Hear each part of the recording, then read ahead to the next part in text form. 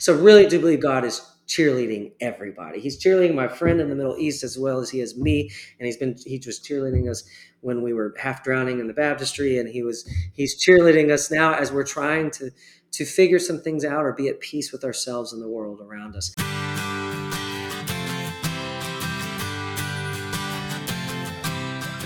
You are listening to the Christian Music Archive podcast, part of the New Release Today podcast network. I'm your host, Dave Maurer. Each week, I share stories about Christ, community, and music, chatting with musical guests who you will find listed on the pages of the Christian Music Archive. There are thousands of creative men and women who have helped shape the soundtrack of the Christian faith, and we get to hear their stories, learn about how Christ has made a difference in their life, and hopefully along the way, we'll learn how we can be a better part of our community. Hello, friends. Thanks for joining me for another episode of the Christian Music Archive podcast. Today I'm chatting with Andrew Greer, and you do not want to miss this exchange. We talked about the art of conversation, the importance of gratitude, and we took a deep dive into how we can be aware of God's presence. And I so enjoyed this conversation, and I can't wait to share it with you. But before we dive in, I wanted to bring you up to speed on a little situation facing the Christian Music Archive. Hopefully you know that the Christian Music Archive is a web page that has been documenting the history of Christian music. I've documented nearly 2,000 artists and more than 10,000 albums. In addition to this podcast, we have credits of artists from the beginnings of the Jesus movement through today. We also have our prayer ministry, where we are praying for the people who make the music we love. Plus, the site is also helping raise money to support Mercy Inc. and the work they are doing around the world. Since 1999, the Christian Music Archive has been a real labor of love for me. But last month, I was notified that the content management system that runs the web page is coming to an end of life. In the web world, that's like Windows XP is no longer being supported by Microsoft. What that means is that I have to update the system. And without going into a lot of the details, the switch is going to cost a lot of money. I mean, like $10,000 lots of money. And for a project that I've paid for out of my own pocket for the last 20 years, that's a little bit overwhelming. Now, I tell you all of this not because I'm asking for money. Although, if you did want to support through patreon.com, I wouldn't turn it down. But what I'm asking is that you'll join me in praying about the future of the archive and all the things that we do. Pray that as I seek God's will, I will know if this is God's way of saying the usefulness of this project is done. Or pray that I'll understand how to move forward and to keep doing this, if that's indeed what God wants. Pray for wisdom as we look into the future of the Christian Music Archive. I would really appreciate any prayer support that you could provide to help me understand what we're supposed to do in this journey. I have just received an email from Doug Hoffman, the executive director at Mercy Inc. He has a weekly Zoom call with ministry leaders from around the world, and many of those countries are wrestling with the impact of the COVID virus.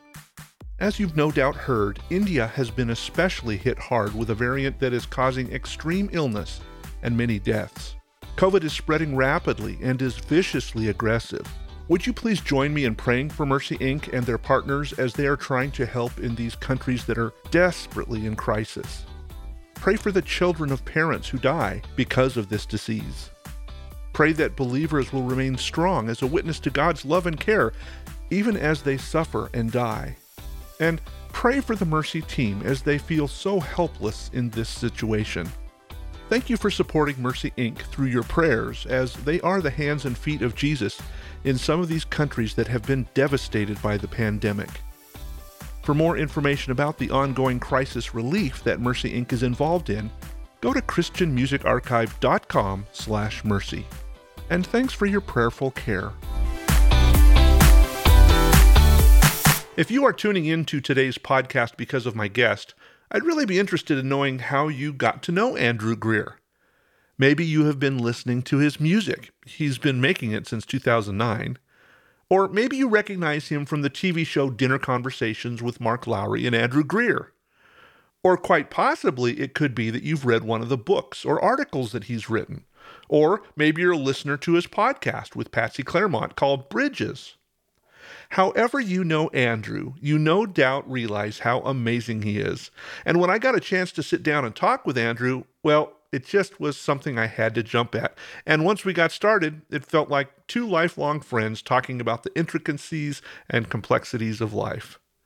Whatever the reason you are listening, I hope you enjoy our exchange as much as I did. So join me in welcoming to the Christian Music Archive podcast, Andrew Greer. Thank you very much, Dave. I'm thrilled to be here and be talking with you. Yeah, it's great to talk to a fellow interviewer. You have had a lot of interview experience with, dinner conversations with Mark Lowry. You've got your podcast going on with Patsy Claremont. You did a whole bunch of, and maybe you're still doing the features on film for CCM magazine. I mean, Yeah. I should be taking lessons from you. No, no.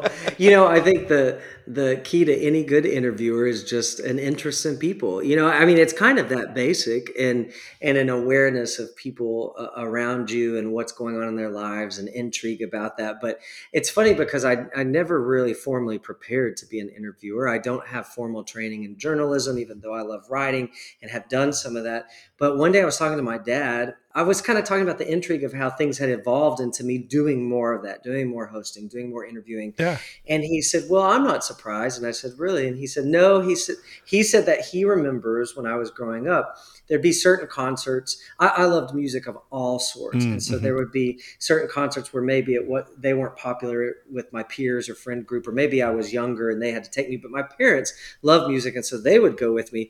And he said, invariably, you would find your way backstage or to the green room or something, even in some like pretty difficult to get to situations. And he said, what was interesting is you would come back, sometimes maybe having taken a photo with someone or whatever. But he said, more likely than not, you came back talking about the conversation y'all had, that you had questions for them. And so I guess in his perspective, it wasn't really that far of a cry that I would be doing that to some degree for my living. So, Yeah, well, and you look at your music too, and your music, a lot of it is collaboration with other people. Mm-hmm. And I've kind of looked at you as kind of more than a journalist or a musician, but more a conductor of conversation, kind of like your dad has Ooh. said, facilitating different people and putting them together to make these conversations. So I like that picture. I like that, Conductor Greer. I like that. But some of that's probably because I'm a control freak, but people willingly come along, so that's their fault. But I think people are endlessly fascinating, and Yes. I think anyone who knows me, that to get to the bottom of me, well, that's impossible, and I think that's true of anyone else, and I really think that's part of our imagery of God, within Mm, us, because if God is truly infinite, we don't dial him in. yeah. We continue to relate to him, we continue to learn more, we continue to see more layers stripped away as we know more, and sometimes to our great surprise, it's not always what we expected. And isn't that kind of what keeps us lingering with each Yeah. other, and I think also with God? Well, I think there's a real value in sitting down and listening to somebody's story, but more than listening, interacting. And I Yes. think in this day and age right now, we don't do a lot of interacting. We do a lot of listening, and then and then now you listen to me. And Well, yeah, listen, vomit. Listen, vomit. I think that's what you mean. Yeah, we've produced a bit of a cultural norm, which this is, there may be positives to this as well as negatives, with everything, but where we do issue a lot of statements. And I say that because I don't think we're always trying to make this declarative thing. But when there's not an opportunity for crosstalk, when yeah, there's not an opportunity for a response, a real time interaction and engagement, like you're talking about, then it does become a little declarative. I mean, I have opinions, hmm, but when I submit those to the conversation with another person or a group of people, then that opinion will most likely be shaped, yeah, not maybe into something totally different, but it will evolve. My thinking will be challenged or tested in positive ways, that by the time I leave the room, I will have considered other perspectives outside of my own. yeah, And that then I think produces in us a generosity, a grace, an ability to allow people to be different and yet still see them as completely worthwhile and valuable. That they don't have to come to my side of the fence, if you will, to be of a certain worth, Do you think we've lost the art of truly listening? And I remember, I think in speech class or something, it was somebody was saying, if you're listening but you're in your mind thinking, okay, I've got to have an answer already, rather than just being, okay, pour into me and let's talk about the overflow of that pour. Have we lost the art of it? I always err shy of that we've lost anything. It's Mm, more like, did we get distracted from the art I of it, like that. or are we finding it a little more challenging to make space for the art of it? But yeah, I think that's exactly right. Probably somewhere along the line, all of us have been taught that when we engage with another person, to truly listen means we're not thinking ahead. We're not Mm, hmm. calculating their responses so that we can have our next question. Our questions truly come out of that line of conversation. And so, even you want to take it back to being an interviewer, and you know this too. So, even you can have a line of questioning, and certainly there are some people who are not as talkative as others, and you need to lean on that line of questioning, right? And so, it's good to be prepared, but the magic of conversation is that for good conversationalists or people who are really interested in being engaged in that moment, one question will prompt an entire conversation Yes. and could go in directions you never would have assumed or wondered. And it's very organic, and it also tends to be something learned by it, where if I end up going through an entire interview or conversation based on how I saw it would happen, I'm not really learning. Maybe someone else will learn something they didn't know, but that's based on what I know. Yeah. But if it goes somewhere that I didn't expect, I'm learning something. Well, and I found my faith. I've been doing this podcast for a year now, and it's been a whole blast. I've Mm. found that my faith has been challenged, and I've grown with thoughts that I never would have come up on my own. Just with that having space to listen and to go, hadn't thought of it that way. Yeah, well, Yeah, that's the beauty of community too, right? Is we prod each other forward. Community is meant so that we do spur each other on yeah, to new ideas, new thoughts, and and to new questions. So hmm, that, I mean, that's kind of the I when Mark Lowry and I first started talking about dinner conversations, and the idea was, if we present these conversations kind of for you to view, so you're kind of an observer of them, but if we present those, maybe it will create within these people new ideas, new thoughts, new questions that then they take home and yeah, they start those questions around their table. Like, that's influence. What happens around our times of communion in safe spaces, which would a lot of times be our family or our close hmm, friends or whatever, then out of that can grow perspectives that, uh, in all, I think this is in all reality, that can produce peace. That hmm, instead of waging war, we get to wage peace, and instead of being in constant conflict, not that conflict isn't normal, right. we're also in unity. Maybe what we have lost some of with our inability to listen as well as we used to, or as we could, then maybe we have lost a little bit of that perspective that produces grace. And so togetherness it's more difficult, you know. Yeah, and we need that togetherness more than ever now. It's not like we never needed it before, but I just think we've forgotten the importance of it. I think maybe that's the way to say it. Yeah, and or have diminished its importance at Hmm. times too. I think that's possible for us to have a hand in that. So togetherness is just by design. You know what I mean? I like my alone time, and I definitely find I want to. I love hiking, and Yeah, I love doing that. I love taking people on great hikes I find, but I often like to discover new ones on my own to kind of see what they have to yeah, offer. And it also gives me a chance to be in my head, and in a safe environment, because I feel like when I'm working out with physical exertion, so I'm climbing these trails, it gives me, because I like productivity, so I don't necessarily love to sit and meditate, or it's harder for me to yeah. sit and I hear meditate. you. But to take it on the trail, I can kind of be working out a couple things at a time. So I think that then produces in me a better. I think the design is to be together, and I think productive alone time or healthy alone time, which would be solitude, not isolation, Hmm. allows us to be together in healthier ways. You know what I mean? So either it's we're together all the time, I don't want to address any of my issues, I don't want to be alone because I'll have to be with myself, or I'm constantly with myself, I can't get out of my own head, I'm spiraling. Both of those things can cause, I think, a difficulty in relating to others and being healthy. But I think with some time spent alone and the priority of being together, I mean, that's Jesus's life, right? Well, and so often we look at the extremes, either side, but really it's that amalgamation in the middle that's where health is. As in everything, right? Yeah, Balance is, exactly. even you go to John, right? And what is Jesus? He's the perfect balance of grace and truth. Perfect balance has never described any one of us, but it does That's describe, true.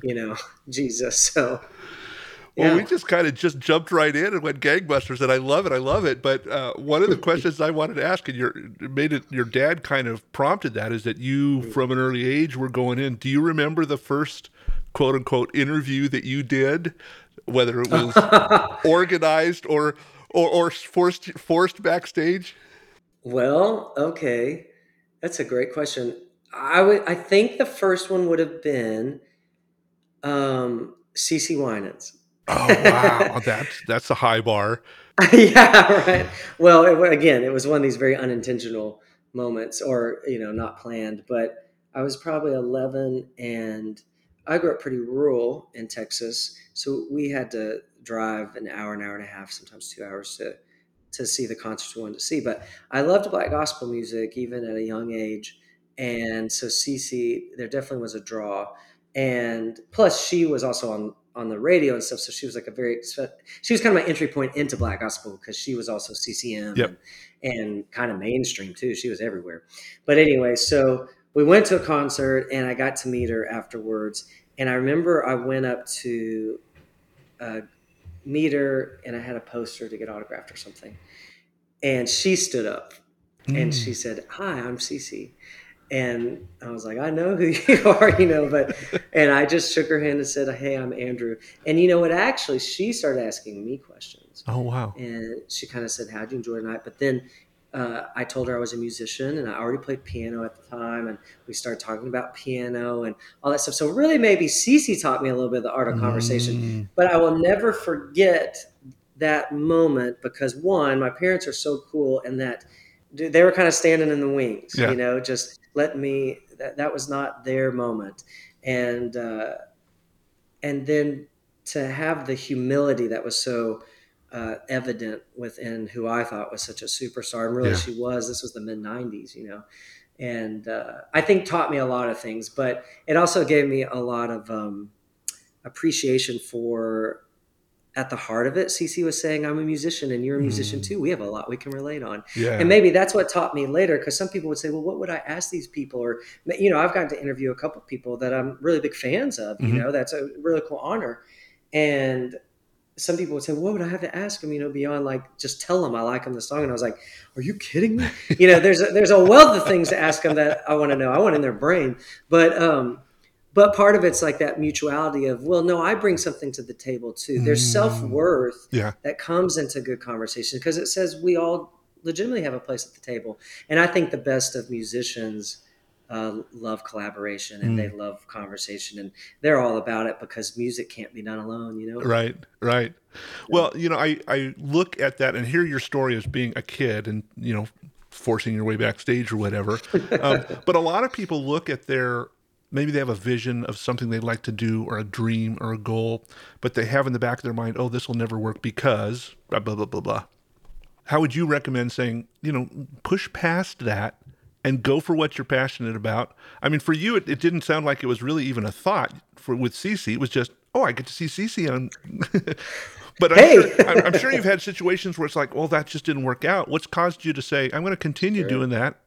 I definitely have had situations where it didn't work out for sure in a myriad of scenarios. I mean, if you list all the things like you were that I do in each of those scenarios, musician, podcaster, TV host, writer, in any of those scenarios, there have been a list of disappointments, and there have been a growing list of cool things. Mm. I think one thing to do is be reflective first. Um, it's so easy. The grass is greener, the comparison Mm. game. Yeah. You can find a Wikipedia on anybody and figure out that they did this by this age and they did, half the times the birthdays aren't right. So whatever. So It's easy to do that, and I think that's where I definitely think comparison is where a lot of our self-doubt comes from. Hmm. I think that's right, or at least that's been true in my life. So to push past that can be the first thing, but to do that is to be reflective about even what are my goals. And so I may have dreams, but dreams are only hollow unless I understand some of my purpose and motivation Hmm. behind them. And I'm Hmm. not saying that always has to be the purest thing. It could be that I want to have great financial success, and I think I have the talent to do that. Well, whatever. Yeah. Just be honest with yourself about what it is that, and then it's just a building block, Hmm. because there's plenty of people. I remember Amy Grant saying one time that when she was getting in the middle of her heyday and she was getting so many calls to come do like a guest vocal on something, or would she be on a certain show or whatever. And she said she would kind of be in amazement when getting off the phone, be like, what was there some kind of like bomb that destroyed all the female vocalists? I mean, like, I am not the greatest vocalist, you know Yeah. what I mean? Yeah. And so all of us are neither the greatest or the worst, Hmm. There's Hmm. sometimes some good self-assessment that can say, you know what, this may not be the strength that's going to take me to there, maybe this is. So flexibility for sure. But other than that, just I think it's pretty narcissistic to some degree. That may feel a little harsh to continue to wallow over your dreams. Hmm. I'd say get over yourself. Yeah. If you really desire and enjoy that, then take some time. Take a little personal retreat if you can afford that for a day or two, and start in a journal and build the building blocks. Okay, I'm here right now, but here's some things I would like to, where I'd like to be at, and what's the in between. Yeah. And the in between is going to take you so many places you never even thought anyway. Right. So Yep. so you don't have to worry about it going perfectly, because it's gonna explode in your face in some really beautiful ways and some really hard faces, and that's all part of the adventure. But I think overall, my parents set the precedent for my brothers and I, in that at the end of the day, it's pragmatic. If you have a certain skill set and that's feeding into a dream of yours, just back it out. Yeah. You know, how much do you need to make and to just live? And do I need to keep my expenses down so that I can struggle, quote unquote, a Mm. little Hmm. bit to get there? Because I think some people also get into a mortgage too soon. They're culturally influenced to, I didn't have a house note until a little later than some of my friends. You know why? Because I couldn't afford that liability. Yeah. I would have had to, eventually I would have worked my way into a job I didn't want to be in. Yeah. Instead, I decided to wait and work myself into the job I wanted to be in, and let that provide the things that Yeah. I needed at any given time. Well, and I've heard from several artists that I've talked to that we are created in the image of God. God is a creative God. Ergo, we are creative. That's And right. those thoughts and dreams that we have in our minds, who says they weren't put there? Who says God Sure. isn't saying, this is something I want to nudge you towards, and for you to set back and go, okay, now how can I get there? Mhm. What are the obstacles I can remove? What are the obstacles I'll need to work around? Through that process you just described, I think that is absolutely part of what God puts dreams in our minds for. What is where there is no vision, people perish, as the Bible says. Right. Yeah. Right. I think creativity is imperative. I think you have a brilliant point there. And indeed, I would agree with those statements that we were created in the image of a creative God. Therefore, we are creative. And a little creativity, which I think it's really easy to be lazy about creativity. And I Mm-hmm. say that even as a creative who's very driven by creative efforts.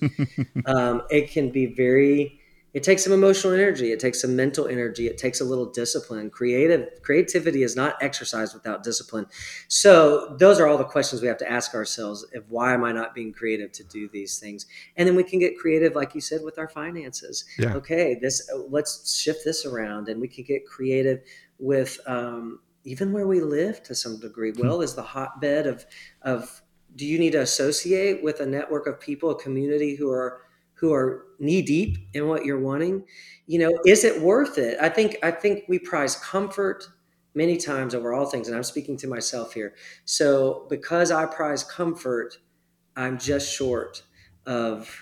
shy of what I'd like. And the people who I admire the most, that are, not necessarily people I know, but maybe they're in some field or have been very successful in that. But when you read through their bio, especially as they get older and there's more information to know, Yeah.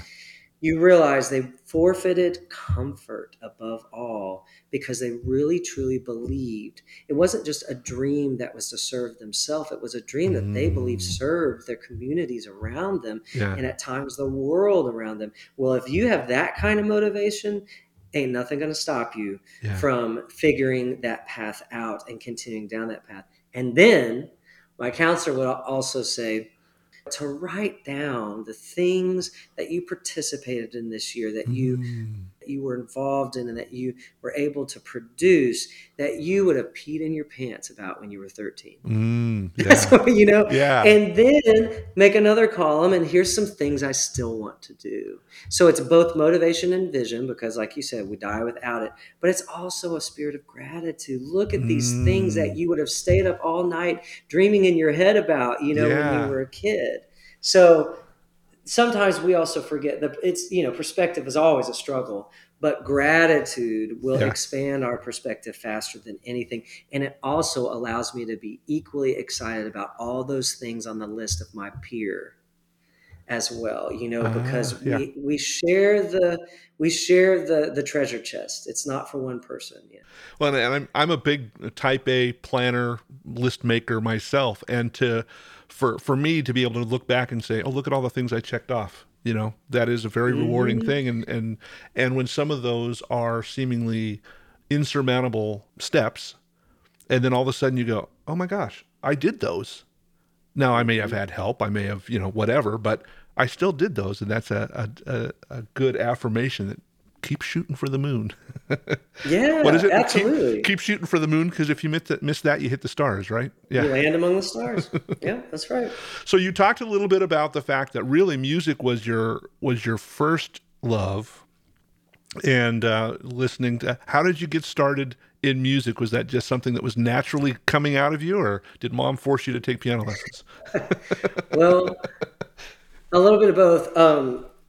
For me, music had a hold on me before I even took the inevitable piano lessons, And Mm-hmm. so, my mom is a musician, an organist, trained in the classical Mm-hmm. nature, but has been in church music for years.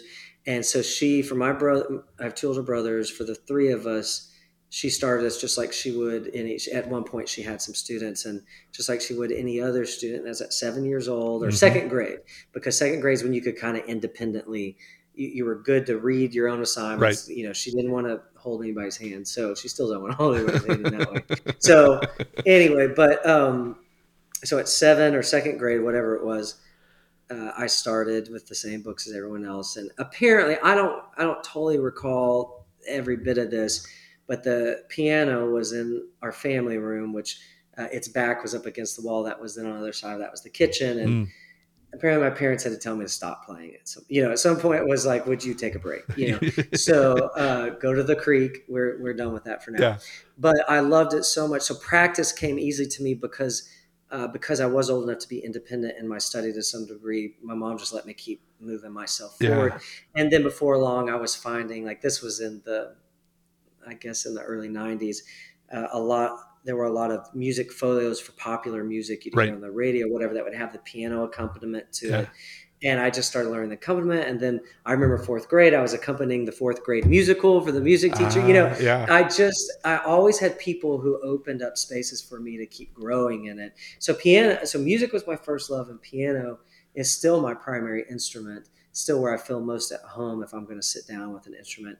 But then that was fashioned by listening to records. I mean, I Mm. just didn't stop listening to music, to Yeah. tapes and then CDs. And Columbia House was my Oh, dream, yes, where you could yes. get 20 for a penny or whatever it was. What happened to that? So I'd listened to a lot of music. My parents also saw that in me, and then were very, very willing and open to take me to shows, Hmm. sometimes very far away, if that, until I got old enough that my friends and I started going.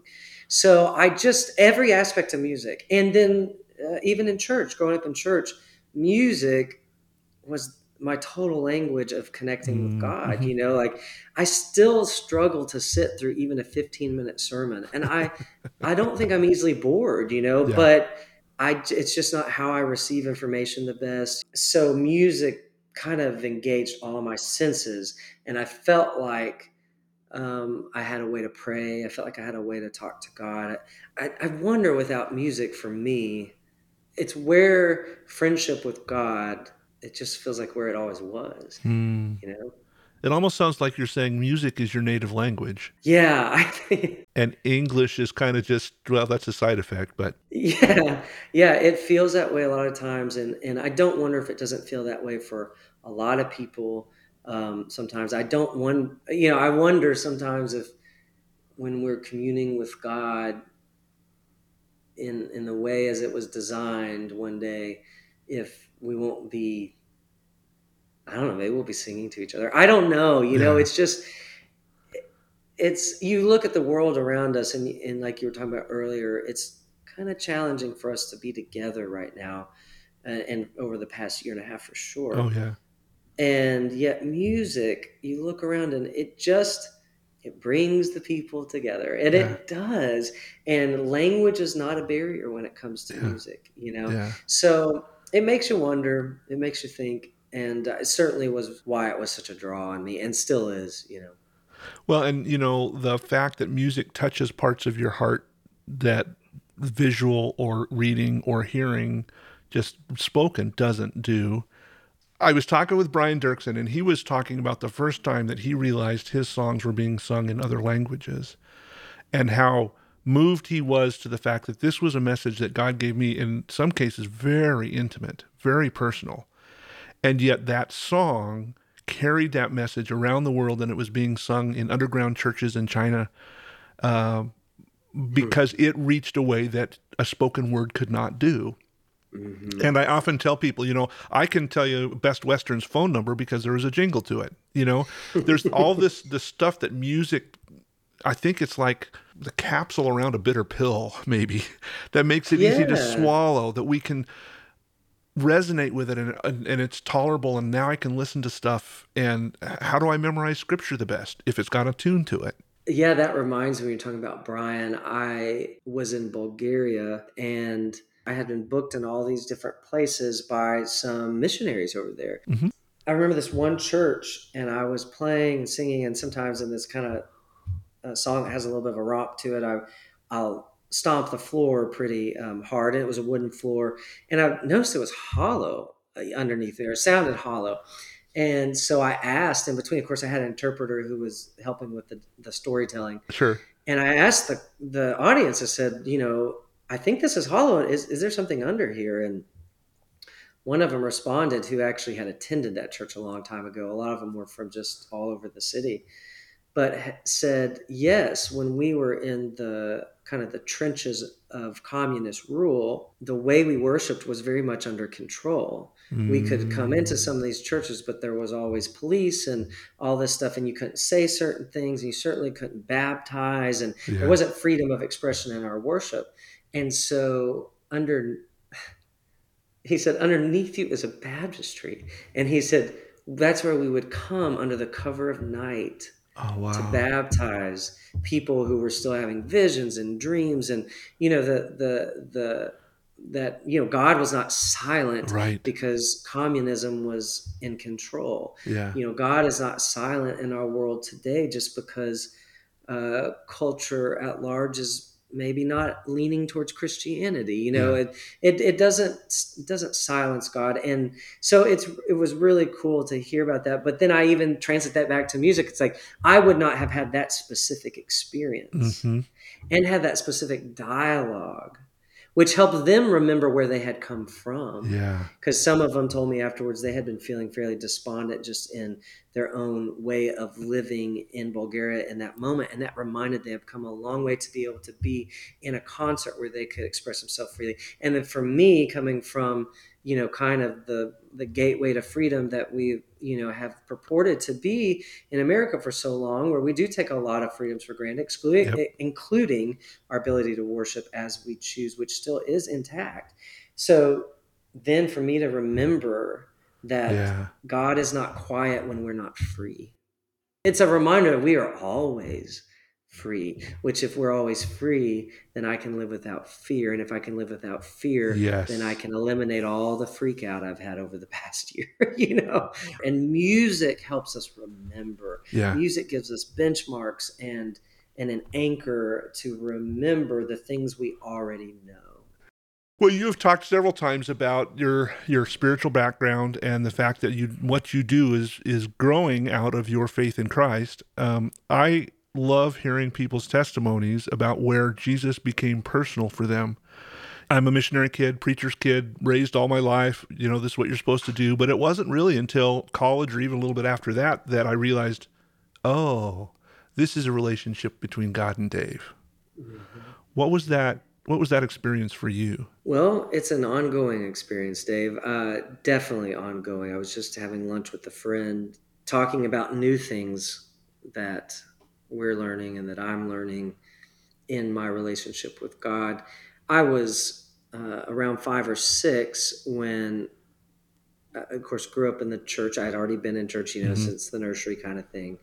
But I did have really great parents, and I was able to ask my dad. I do remember asking my dad questions about what kind of salvation meant, because I went to a Baptist church in Texas, so we definitely threw around saved a lot. Yep. Um, so I asked him about those things, and I did make a profession of faith when I was 6, and was baptized with a really close friend of mine who made a profession of faith. Walked the aisle Yeah. a couple weeks after me, and they asked us if we wanted to be baptized together.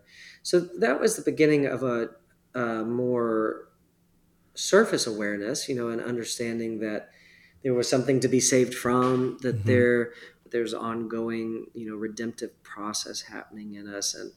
And but it's hard to totally indicate where it first started. That's a mystery to me, because I feel like I've been compelled towards Jesus. I don't know where that began. Mm. And in some ways, the good friend I was baptized with has gone through a pretty seismic shifts in his spirituality since then. We're in our late 30s now, so it's been 30 years since then. But he's gone through, self-proclaimed atheist, at some point agnostic, is on a very spiritual path right now, not sure where that leads him in another country. And so how is it that two people with similar upbringings and similar, well, our parents weren't exactly the same, but still we had Sure. similar influences because we grew up in a smaller community, similar decision points, if you will, and then yet I keep being drawn. We both had equal heartaches. I've been a part of all his weddings, and so he's had heartache. Yeah. And I've had very, very distinctive heartache, and in many ways very private heartaches that would cause anyone to have to think through: who is God? Mm-hmm. Who am I? How does that all work out? What's the shtick? Yeah. Kind of thing. Yeah. And yet I'm completely drawn deeper and deeper into God, and I don't know where he'll end up yet, but he's drawn in other directions. Yeah.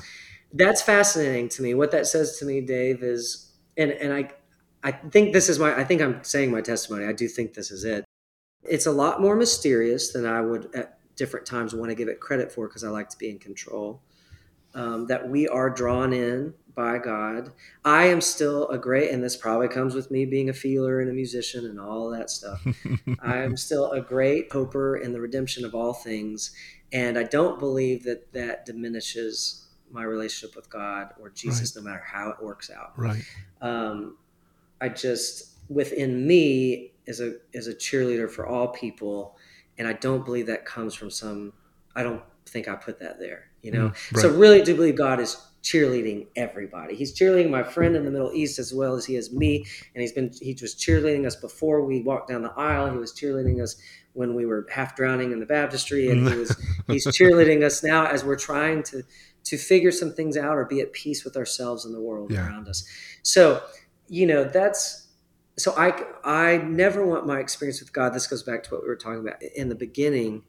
I don't think God's ending anytime soon. Mm. So I don't think I have it dialed in. I am convinced that Jesus is the reconciler my relationship with God. I'm convinced in the divinity of Jesus, and some of those basic tenets of faith are my tenets of my faith. But as far as my experience, which I believe that's testimony more than anyone can Mm-hmm. recite theology or Mm-hmm. doctrine, but my experience is still ongoing. And so we'll see how it pans out. Well, let me ask this part of it then. Yeah. You said you're convinced. How Mhm. did you become convinced? I mean, Yeah. I can be convinced that there's a state called Texas, but if I've never been there, how do I prove that? So Oh, there's a bunch of Texans who'll prove it for you. my wife is one of them. How did you become convinced that Jesus is the reconciler, that God is chasing you? Yeah. What does that look like? I don't know. That's a bit mysterious too, but there have been benchmarks. I think whenever I've submitted myself, whenever I've offered myself up in the most humility I can muster to say, all right, God, who are you? What's the deal? Are you, all those honest questions. And I had a period of that in my early 20s, and I actually went out to Wyoming for a little stretch of time and did a lot of backpacking, hiking, and after just some real kind of poignant heartbreak. And that was my question: is or it was probably more of a statement. It was probably more of Hmm. a Facebook post to God. It was like, it was, I'm open, so whatever, Yeah. and it wasn't a passive whatever. It was just, all right, I'm open to receiving. I'm open to knowing more.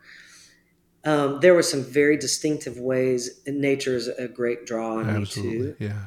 So there were some very distinctive ways in nature that I could explain, and I won't for time's sake, that where the friendship of God, which I guess scripture has helped me identify that as Jesus, but the friendship of God was so palpable, Hmm. you know, and it was through, I mean, there's stuff that would be so hippie like, but also very natural, just Hmm. natural earth stuff, and I remember I'll tell you one experience. I remember one time this river I went to every day to just wade in. It was the beginning of summer at this point, and so the ice melt from the mountains was making the rivers really full and swollen, and in some places really dangerous, but this one was really great. And it's coming down. It was really controlled, but it was just strong all day long. Every day Yeah. it was cold, right? So Yeah. icy cold. And I would wade out there with my chacos and my shorts just to feel the water against my skin and my calves and just kind of feel some pressure from outside of me that felt like, okay, things work and move, because Yeah. nothing was working inside me at that point in time.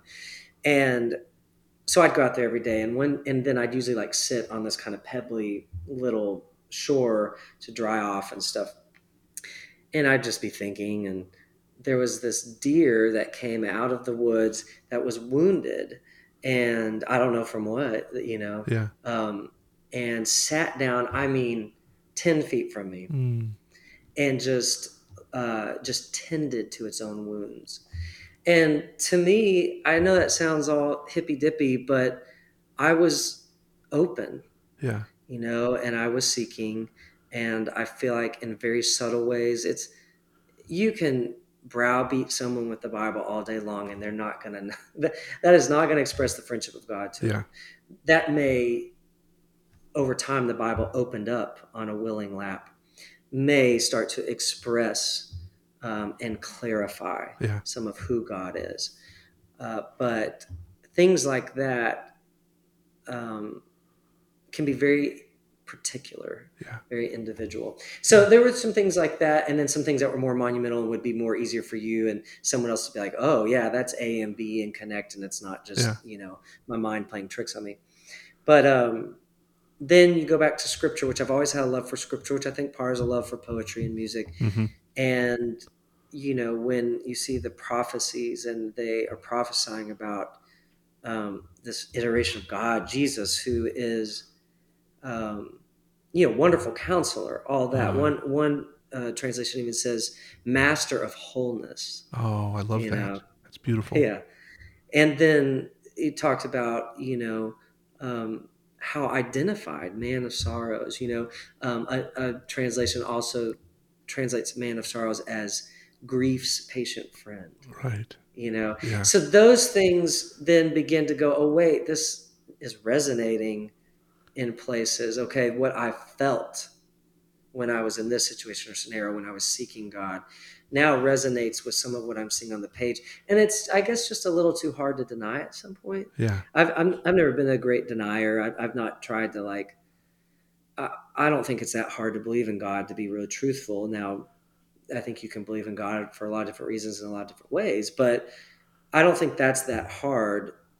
So maybe it was easier for me than it is someone else, you know? Well, you talk about the physical nature of God's reaching out, and I have part of my lament has been, God, if we're created in your image and touch is so important to me, why don't you touch me?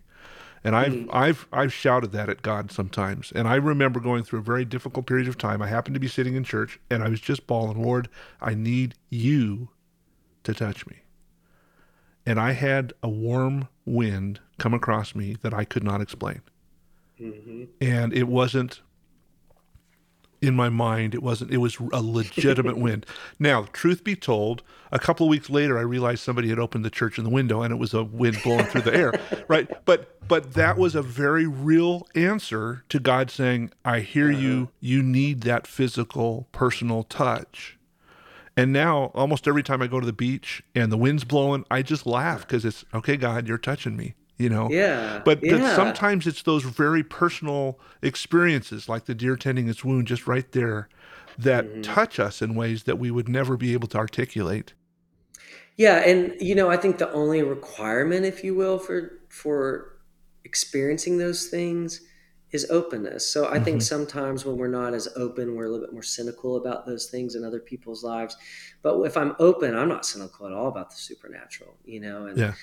my mom, who's extremely pragmatic in a lot of ways, she's also just really great and sweet. But I remember one time I was explaining to her, connecting some dots for the first time, and what I feel like was really a deliverance in this one moment from a very oppressive situation. And we didn't grow up charismatic or anything like that. I Hmm. mean, words like deliverance and oppressive were not Right. spoken. Right. But this is what these were the real descriptors, you know. And I was explaining them to her later, and she kind of said, she was like, "Well, yeah, don't you think there's a spiritual realm or whatever?" I was like, well, yeah, I do, but I don't think about you even like thinking about that. And, Yeah. and it's so practical in many ways that actually it takes more energy, in my opinion, in my experience, it takes more energy to defy or to deny or to resist our spiritual nature, which is our connection with God. It takes more to do that than it does to just receive it. So I Yeah. think that's why a lot of people are angsty sometimes when I've been angsty before in my kind of when I've been pushing God back is really what it is. It's Hmm. maybe me saying, well, he hasn't showed himself to me or he hasn't done this or that. But really that angst and stuff is just because I'm not relaxing into receiving, and Hmm. uh, but it's there's a place for everyone on the spectrum of belief, I Hmm. believe. I hope that church is always a place. I'm kind of experiencing this right now of can church really be not just a fellowship of believers, but can it be an open table for everyone? And if not, maybe that's not church's design. Maybe church's design is for the fellowship of committed believers. Then where do we, spread out the table of God? Where do we Hmm. to make that available to everyone and to also press into that to remember that I'm created in God's image and so is he and so Hmm. is she, and regardless of how I feel about anything political or cultural or whatever, that he, she, him, they, whatever Hmm. is created in God's image and are on a journey, I believe, of relating to God. So it, it just takes the gavel out of my Yeah. hand. You know what I mean? Like Yeah. I let go of that gavel a long time ago, probably because I was hitting myself with it the most. But Yeah. and I was done being bruised and beat up by myself. But also I don't even want an opportunity to beat up someone else. I just am not interested in it. And I don't think that the life we are called to as if we are followers of Jesus in any form or fashion. I cannot find it in scripture. I cannot be convinced of it on some kind of practical, experiential nature that this works. That judgment is some kind of key. to the kingdom. Mm-hmm. It's just not. So I let go of that, and it's made myself. I'm more peaceful with myself now too. Isn't that an interesting byproduct? Well, and to take your statement a step further, there's the scripture, and I'm terrible with references, but God is not wanting anyone to perish. And we've all been built, like you said, in his image, and that image is to be in a relationship with him. And so, yeah, I'm thinking that we as believers have done a real disservice to people around us by saying you have to look and act like me, because we probably don't look and act like God anyway. So, well, that's a good thought. well, I want to talk a little bit. I know we're running out of time, but I want to talk a little bit about your new album. You've got a brand new album out, Tune My Heart 2. It's the second in a series, Songs of Goodness and Love. And again, some really amazing conducted, if I might say, hymns. How did you come up with the choice of these specific songs for this specific collection? Yeah, well, Tune My Heart, the first one, which we didn't know would be the first of two necessarily, but it was really designed as kind of a specialty project for Christian music, essentially. And so I'd collected different artists and hymns and written some songs, and some were instrumental and some sung, and I'm all on all of them in some way and producing it. But it was this kind of Andrew and Friends thing. Well, we did that, and we recorded it. We kind of did the premise of it late in 2019, recorded it in January 2020, set to release in March, mid-March. Right. And then what happened then? Yep. And then, and we had already wanted to theme it by peace, which is not some like unusual moniker to do a record under, but it's just how we had thought about it. So every hymn or every song we wrote, everything was meant to, theme peace. Well, that of course became really more poignant than it has been in recent history. The search for peace, or the ability to relax into peace when things are all a jumble. So then when that did well for us. And so when we decided, let's do a second one, but we're coming into a different season, everything's seasonal. So what should these songs reflect? The first one was Tune My Heart, Songs of Rest and Reflection. This one is Tune My Heart 2, Songs of Goodness and Love. And the idea was just to paint a little bit more of a, to lift the chin a little bit, to what are songs that could be a lifter of the chin, raise the eyes, open your eyes, and as we began to reconnect in public spaces and be more confident in our ability to be together, the songs that we wanted to choose, and some of the artists that collaborate are more extroverted than you have a lot of introverted artists like the Sandra McCrackens and Cindy Morgan and stuff on the first one.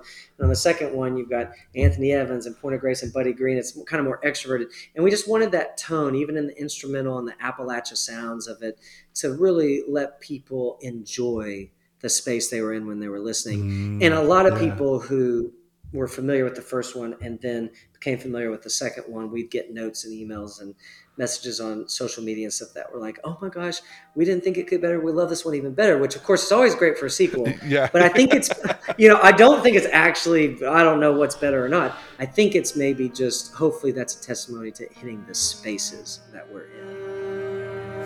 For every tear and every pain, through the longest night and the deepest ache, down every wrong road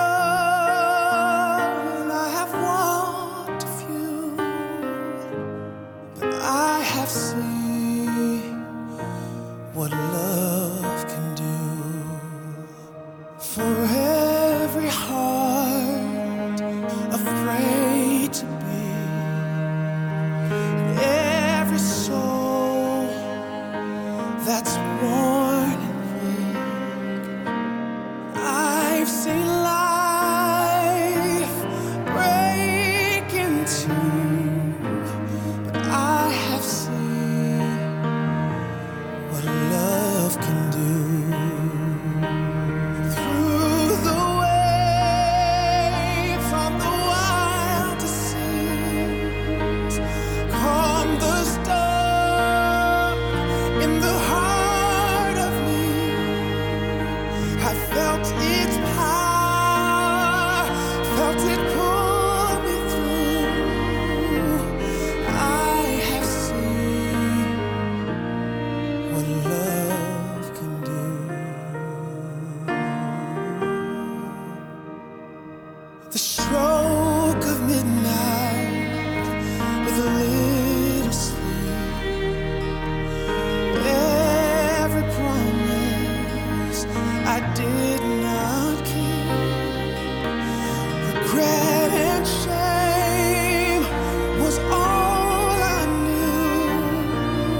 till I had seen what love can do. Through the waves on the wildest seas, calm the storm in the heart of me. I felt its power, felt it pull me through. Yes, I have seen what love can do. Change my heart, change my mind, touch my soul, save my life from the darkest night, burns the flame of eternal light. I can feel its power pulling me through. I think a lot of people are drawn to the song What Love Can Do that Anthony Evans does. And I wrote that with a guy named Joel Lindsay here well, he's in California now, but just a wonderful writer in Nashville and in Christian music for years and years. I was revisiting some songs in my files and was like, hey, Joel, did we ever do anything with this one? No. And I said, I really think Anthony could do this. So it was in its own way handpicked for Anthony. And I just think he's got an incredible presence and vocal, and in my opinion really delivered that song. And if you're talking about like with the theme of our conversation today, In and Out, I think What Love Can Do is a really beautiful thought. When peace like a river attendeth my way, when sorrows like sea billows roll, whatever my lot, thou hast taught me to say, it is well with my soul. It is well with my soul. It is well. It is well with my soul.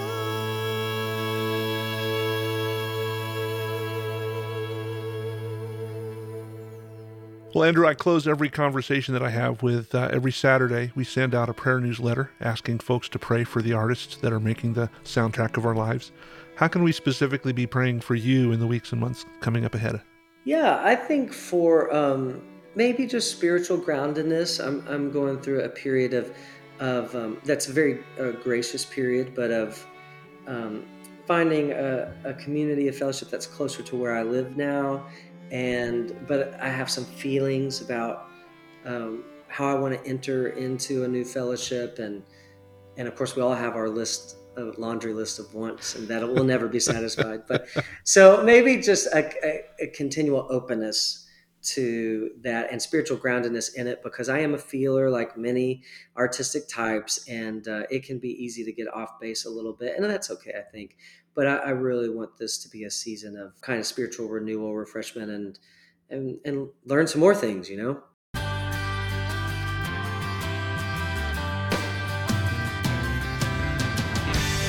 I'd like to thank Andrew for chatting with us today.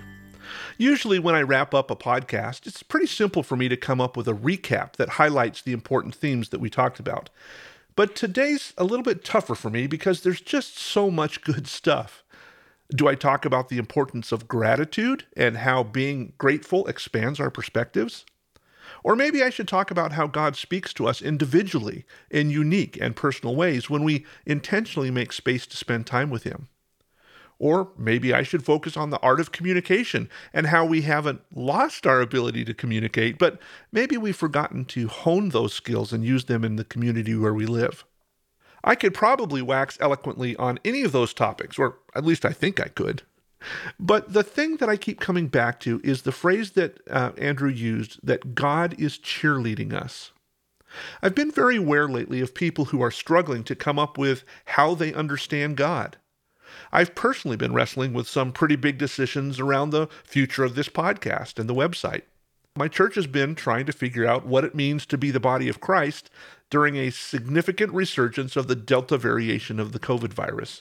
All of these decisions and seeking and trying to understand, well, that's a lot of work. But the thing I keep coming back to is the fact that God wants to wrestle through this with us. He wants us to succeed in our relationship with Him and with our neighbors, and He longs for us to be made whole and complete in Him. I don't pretend to have all the answers. In fact, the further down life's journey I move, I realize I have fewer answers than I thought I did. But I can really take comfort in the words of Jesus in John 16. Jesus is preparing to leave His disciples and ascend to heaven, and He asks, "Do you finally believe?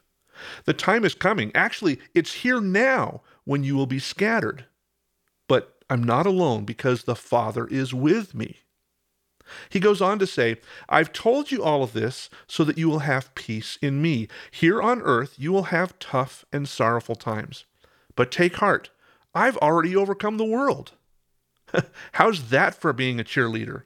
It's like Jesus is saying, there's going to be some tough times ahead, but I'm right here with you. In fact, I've already beat the system and I know how to do this. So hang with me and we'll get through this together. I like the picture of Jesus as my cheerleader, wanting the best for me. I like knowing that Jesus is my comforter, encourager, and counselor. And maybe as we learn from God how He's our cheerleader, well, maybe we can be that kind of cheerleader to those in our community and the people around us. As always, thanks for joining me for this conversation today. I am grateful that we get to spend this time together each week hearing stories of God's amazing faithfulness. As a regular listener to this podcast, would you mind taking a few minutes and rating it on your favorite podcast app? Reviews and ratings really help spread the word so that other folks can hear about these great conversations. And if you have comments or questions for me, please feel free to drop me a message on any of the social media platforms. You can find me on Facebook, Instagram, Twitter, and Patreon by searching for @CCMExchange. Or you can always drop me an email on the website christianmusicarchive.com.